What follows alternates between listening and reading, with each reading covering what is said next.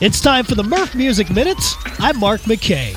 Well, Snoop Dogg and The Weeknd have expanded their brands in dozens of unique and interesting ways, from investing in tech to hawking clothing lines, books, and wine, even starring in HBO dramas. But the one business the pair have not been able to crack is the NHL.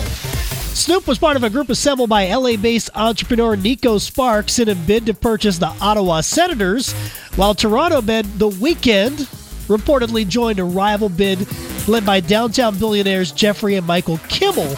Both men were hoping to be the very first black owners of an NHL franchise. SZA and Lizzo have been named headliners for the 2023 iteration of Made in America. That is Jay-Z's annual two-day event hosted in Philadelphia.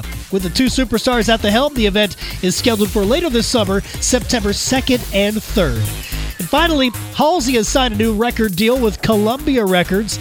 The decision comes 2 months after the singer's managers announced that they had parted ways, with Capitol calling the event bittersweet at the time.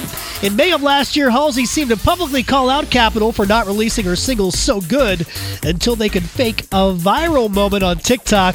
Halsey wasn't having anything to do with it, and now she signed with Columbia. She also has a few deals in other areas of business, including a publishing agreement with BMG and a cosmetics brand partnered with Live Nation. And that's today's Merf Music Minute.